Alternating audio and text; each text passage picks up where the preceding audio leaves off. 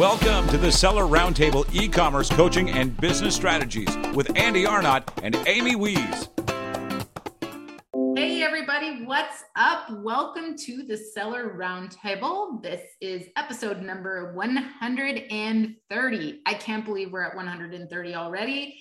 Andy is out today. He's doing some real estate venture thing, but I'm here with my friend Mac Schlesinger.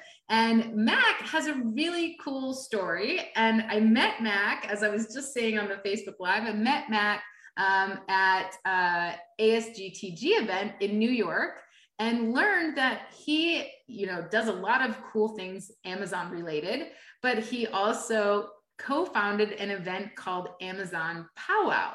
And last week I went to Amazon Powwow and I had a great time in Miami. So we're here to talk to Mac and learn all about Mac and how he got into this whole event business and a little bit more about his e-commerce story. So welcome, Mac. Thanks for being here. Thank you, Amy, for having me. And it was great to meet you last week at the Powwow event in Miami. And it's a pleasure being here. Let's have some fun here. Yes, exactly. It was great to meet you as well. We have to talk about my experience on, and this was my first, when I met you at ASGTG, it was my first experience in at an event with mostly Jewish attendees, right? Mm-hmm, And so you all have done such a wonderful job of explaining something a little bit more about the Hasidic Jewish community. And you guys have an incredible amount of sellers, like a big seller population, and the people are really great. And you guys know how to eat. Like you can eat the food people is amazing. If you guys have not been to any of these events, you have to go for the food. But Mac, tell us a little bit about you, your background, how you got started in this e-commerce game. So, hi everyone, my name is Mac Schlesinger, and I grew up in basically, as you see, in that Hasidic area. And we grew up in those. We basically studied mainly like the Torah and all the Bible and all the Jewish stuff. And then, once we grow adult life, then we get into the business, and everyone, finds their own unique whatever specialty or whatever they do. And I happen to, obviously before that I worked in many jobs, but long story short, I got into the e-commerce field by, I've always had this thing finding products, selling products, marketing products. It just happened to be those. So a few years ago, I think it's going back probably 10 years ago, I got into, with eBay, and then Amazon came on the board, and I tried out all these different types of businesses, the e-commerce businesses that people did, flipping stuff from Amazon to eBay, from finding deals, and then after a few years, jumping into the Chinese private label thing. Whatever, I went through everything. So you've done all the different business models. So you just started just selling different things, maybe reselling, a little wholesale, it sounds like. And then you started, what year was it that you started private label? Private label was around 2014 or 15. Okay, so you were in the greatest times for private label, because back in 2014 and 2015, if you put a private label product on Amazon, even if it was white label and not truly private label, it just sold. Oh yeah, definitely. I remember when I started, I had no idea what I'm doing, which product I'm selling, but whatever product I put on there, I did my listing stuff. It sold right away. I saw myself as a millionaire right when I sold the first product, Well, and a lot of people, that happened to a lot of people, and a lot of content was created on that. And some of the content that exists today is still teaching that old model of, just pick a really popular product and throw it on Amazon, and it doesn't work the same anymore. But no, not at all. but I would say that the marketing principles are the same, right? Like being able to find a listing, you still need to have good SEO. Whether or not that product is really competitive or not is the question today, right? But the fundamentals of listing a product and selling a product are the same. They remain, right? Yeah. So you started private label, and you've done a bunch of other things. And you mentioned in your community, you said when you become adults, you just kind of get started in the business. Do people do other things, or is it is really e-commerce is like really the thing that a lot of people choose? No, there are a lot of things that people are good at, like construction. Someone is a plumber, someone is an electrician, someone is like a a designer, or all this kind of stuff. But e-commerce is a big thing about the Hasidic community, because first of all, as you said years ago, it was easy. Like you just took a product, put it on, and it's sold.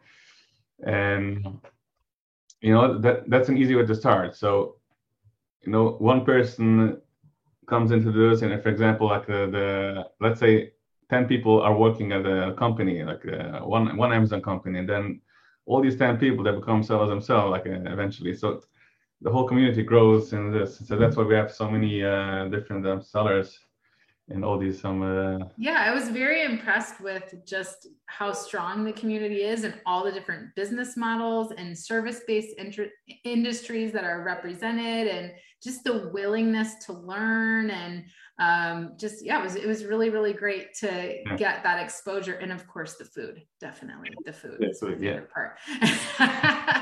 But anyways, when Tim Jordan told me, he's like, just get ready to eat, I was like, what do you mean? I didn't know what he meant, but now I know. Okay. So, so you got started in private label in like 2014, 2015, and then, and now you have a service-based business, right? You're doing some listings and stuff like that. So how did you make that transition into service-based business? So basically how it happened is that, let's say in 2014, I started selling in a private label. I built my own brand, like I brought some different products, different categories, tried out different products. And then I stuck with a few categories that I built up. And then I had like a big company, like a big Amazon company from our community. He found out about what I'm doing with my products, all this marketing and everything. And he said that he's looking for someone like that, because he has an e-commerce business, mainly on eBay, and he's looking for someone to take all these products and build it up on Amazon. So I joined the company. It was a little bit hard because I was like my own boss for a few years, and now I have another boss just like this. But I did it because I felt like, it's, for the long run, it's going to work out, hopefully. And it did. So basically what happened was that I worked for that company. I took all of the products and I put it on Amazon, and I built like bundles and different things. I created all the listing content, the copy, the images, and I took care of everything like related on Amazon. So by the time I took the job, I wasn't even aware of my specialties. Like, what am I good at? What's my main this? And but by the time I worked in it, I figured it out. So they realized that I'm really great at the content, right? Like all the creative stuff. And as time went on, I realized that my passion is not really in buying products, selling products, returns, and inventory. It didn't wake me up in the morning. So what did wake me up in the morning is all this creative stuff, like writing the listings, researching, and photography, graphics, all these different stuff. So since I had other coworkers in that company, they saw what I did and they left the company. They started their own company, so they hired me on the side to do the work for them. And the word got out, and they spoke with their friends.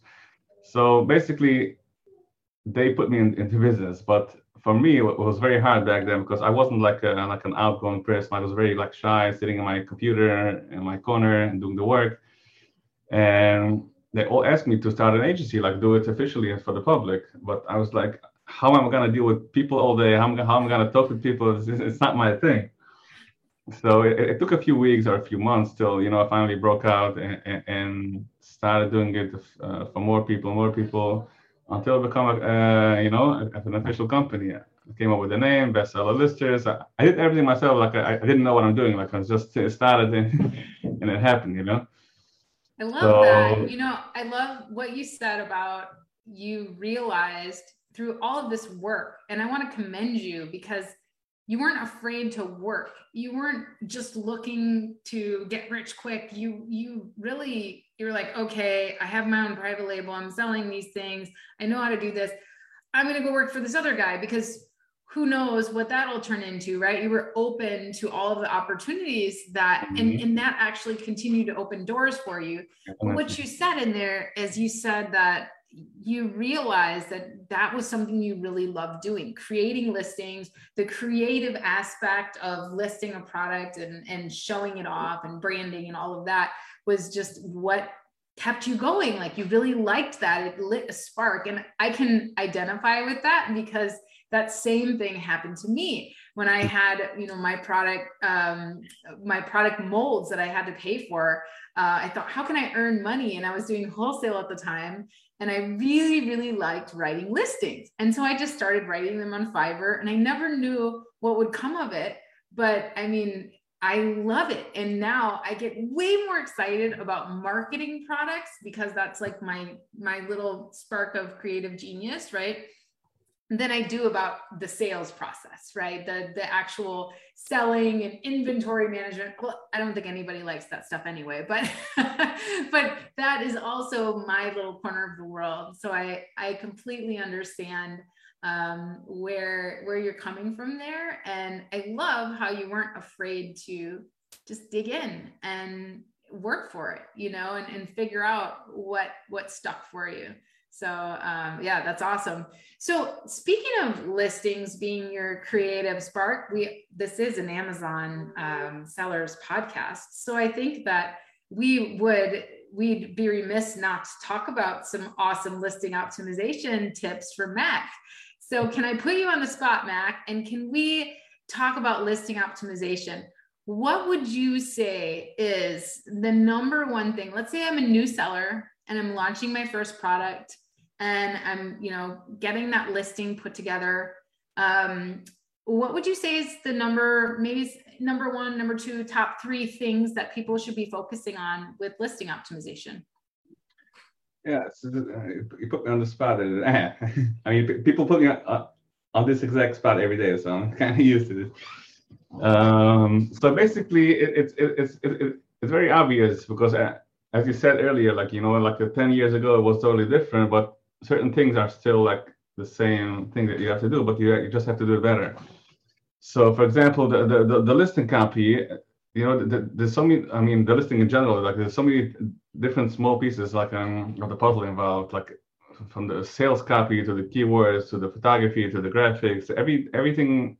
It's like one puzzle. It's not like you can just get away with one thing and hopefully be successful. So you have to make sure that every part of the listing is 100% done properly, like the copy, the keywords, the pictures, and obviously the pricing and the reviews is for something that you can really do. But the main thing is the creative stuff, is which the whole puzzle has to click together.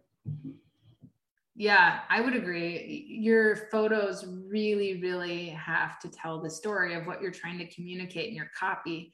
And so many times I see people that have really great copy and just they explain the product so well and all of the benefits and everything. And I'll go through their photos and I won't see any of that information. And exactly. A lot of people won't even read the listing if you don't answer their questions in the photos. So I agree, listing optimization isn't just about writing some copy. In fact, quite the opposite.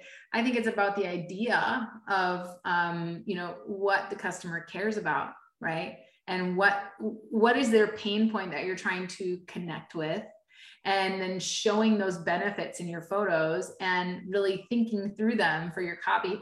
We have a process where we write the listing first. So we study the market and then we draft the listing and in the flow of the customer sales process. And then we make the images match.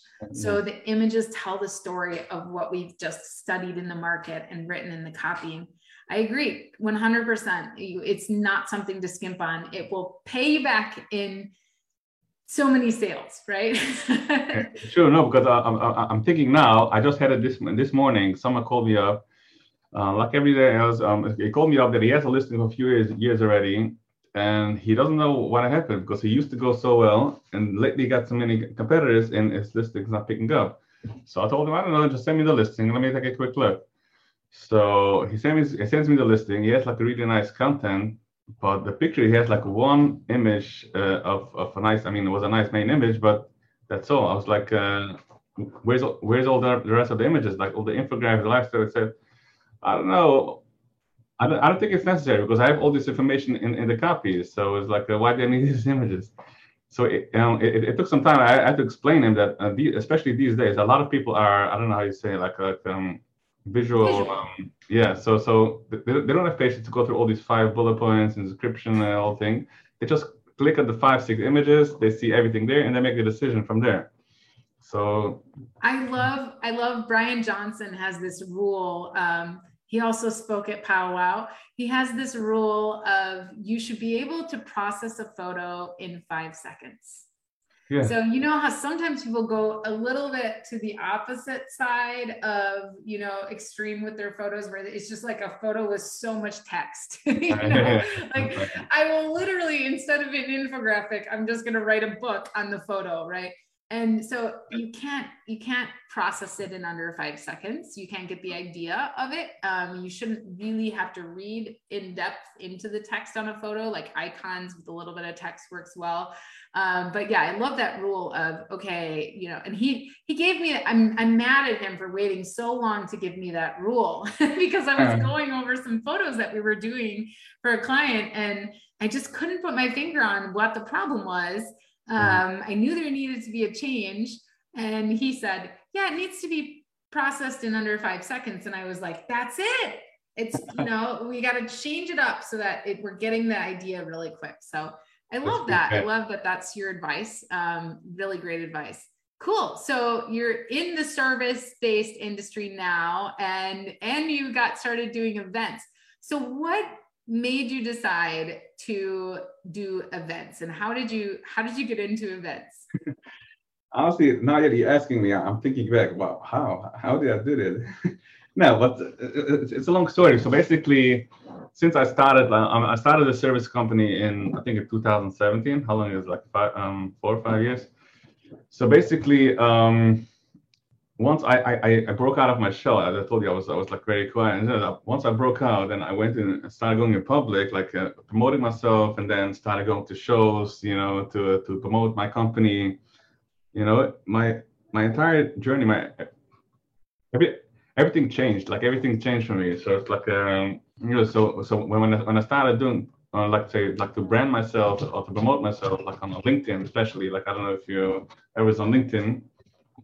I used to be very active, like posting videos about myself, about my company. I was very active. So over there, I got a big influence on Amazon and Amazon sellers. And then I did it on WhatsApp as well. And on WhatsApp, I have like my status, which is like on WhatsApp status. I have like a separate app for that, for business, where I post constantly like latest updates and news and those about Amazon. And then I have my own group, like it's called the Amazon Best Sellers, which is a group of all like sellers, and people are communicating, like discussing questions, answers, issues, and stuff like that. Is that a WhatsApp group? It's a WhatsApp group, yeah. Oh, very cool. I need to join. Definitely. The only problem with WhatsApp groups is it's limited to like 250 something members. So I constantly have to do, actually right before this podcast, I did like another cleanup, like it removes people that are not active and put on new people, whatever. So it's a whole situation, but it's like a very tight, closed group. It's not like any public, any random person can join. That's cool. So yeah, so to our point, so I became sort of an Amazon influencer throughout our community and around it. So people started asking me like constantly, how about do something in an event? You have all these groups, you have all the students. How about you take all of your followers and clients and put it together like a one whole? But I was like, same thing when I started listening. I was like, I don't know, it's not for me. I'm not the person to go out and on stage and do events. So it took some time. So finally last year, I met with my great friend, old friend, and he happens to be my neighbor as well. He's Joel Wall, and I'm sure a lot of people know him. So he basically reached out to me. I mean, we actually discussed together, and then we came with the idea, how about we do an event? Because it was right after COVID. A lot of the events was canceled, whatever. So how about we come in and we start events again? First we started small, like we started thinking small, like maybe do it like in our backyard, because we had like this big backyard here in Toms River. So like in our backyard, like a party style, people come, enjoy food, and then hook up our, all this stuff that we have, the VIP, we'll talk about later. So we do that, and then we're thinking all the details back and forth, and then we realized that we have another friend, his name is Yehuda Susskind. He did an event like for his organization like a few years ago, and we reached out to him asking him, you did it before. We want to hear from you, like how you can help on this. So he was like, oh wait, I wanted to do it again, but I wasn't sure this and that. Now that you guys want to do it, let's do it together. So we partnered up, all three of us, and we started like with a smaller version, event in New Jersey. It was a beautiful event at a golf course. Yeah, my friend Christina spoke at that event. She really had a great time. Yeah, so we started that as a proof of concept. We took like a smaller hall, and we had the trade show and the food, and it happens to work out even better, much better than expected. And people were very excited because we bring like a different energy, like a different vibe to the whole event. The way we do things. And once we did the New Jersey event, people were like, "Come on, we're waiting for the next event. Where's the next powwow?" And so then we decided, okay, let's go bigger. Where are we going? Like, doing it again in New Jersey? Like, it's kind of boring. What do we do next? So we were like, how about we do it like in the winter in a tropical area?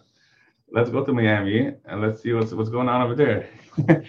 Long story short, we did it like I think it's 6 weeks. We planned. I mean, 3 people together, powerful. Then we hired like a manager. You really did. I mean, you really put this thing together. And you guys, I mean, they had just a couple of weeks to put this thing together. And I put events together, and it takes that amount of time just to promote the event. And they did all of this in this tiny short period of time. And you guys had over 900 people there. Mm-hmm. You had a humongous Jungle Island in Miami was huge. And you had this huge event venue and lots of space, huge room, huge conference rooms. You had 59 vendors. So a huge kind of trade show floor space. And then we had the presentations floor. You had how many speakers? We had 15 speakers, I believe. Yeah. Uh-huh. And just the audio, video, the photography. Like for me, I just put on my first seller meetup, and I had 2 partners, and I'm so glad I did. Right, I would never want to do it by myself and without sponsors, right? But and just the photography and videography and AV aspects alone, it's a huge bill and a huge thing to kind of plan. So I just have to commend you guys. The food that you had was incredible. You had food for everybody like all day long. You had drinks for everybody all day long, coffee, everything. It was such a great experience because you could go see a speaker or you could go and visit vendors. You did this bingo card thing where if you got all of the vendors marked off on your bingo card, you could turn it in for a prize at the end of the day. So you're encouraging people to visit sponsors. But yeah, you could go visit a speaker and see the show. You could go and visit a vendor. You could just hang out on the outskirts area. There was a magician. He was like doing stuff all day. Like it was really cool. There was so many cool things going on. There was birds, like tropical birds, I think from Jungle Island that people were taking pictures with. And then at night, I'm just not going to be quiet about it, Mac. You don't even have to rep the event because I'm over here talking about it for you. But at night we had the VIP dinner and the food. Oh my gosh, the food. Again, the food. I can't believe it. There was like beef and there was steak, there was chicken, there was like and everything was like hand carved, and there was all these vegetables. There was a gelato bar. There was music, there was hookahs on every table, there was an open bar. It just was so well done. You guys had a cigar bar, which that part I don't like because I'm allergic, but overall at least it was outside. If it was inside that would be a problem, but people just had a great time. We were just talking and networking and having so much fun and eating and drinking and all the things, right? And then you also had a comedian. You had a comedian that was telling Amazon jokes. You guys did an aggregator panel that night, which was interesting, but we just had so much fun. All of us hung out and we had such a good time. And just the way that the event was set up, it was set up to either learn, network, or both. So or eat, learn, network, or eat, which I thought was great. Yeah, listen, when we started doing the event, we decided, listen, we're not gonna just do another event, another expo, another this. If we do it, we're gonna do it all the way, and it's gonna be the best ever. I mean, all these entertainment, all this food, everything. We literally didn't sleep like almost for 2 months, prepping everything, and doing all this, hiring all these people, like this guy and this comedian. I don't know, all this stuff. It's nonstop work, and finally we pulled through. I'm still pinching myself. It's like it happened. It worked out. Thank God. Yeah, you guys did a great job, and so I guess the only question left to ask. Oh, here we go. Wait, before I do that, we always ask what you're reading or listening to from a business owner side. So let's transition back over to the business side of Mac and ask, what are you reading or listening to that's keeping you motivated? Or is it a podcast? Is there something that you do in your routine that just keeps you motivated? Thanks for tuning in to part 1 of this episode. Join us every Tuesday at 1 p.m. Pacific Standard Time for live Q&A and bonus content after the recording at sellerroundtable.com. Sponsored by the ultimate software tool for Amazon sales and growth, sellerseo.com and amazingathome.com.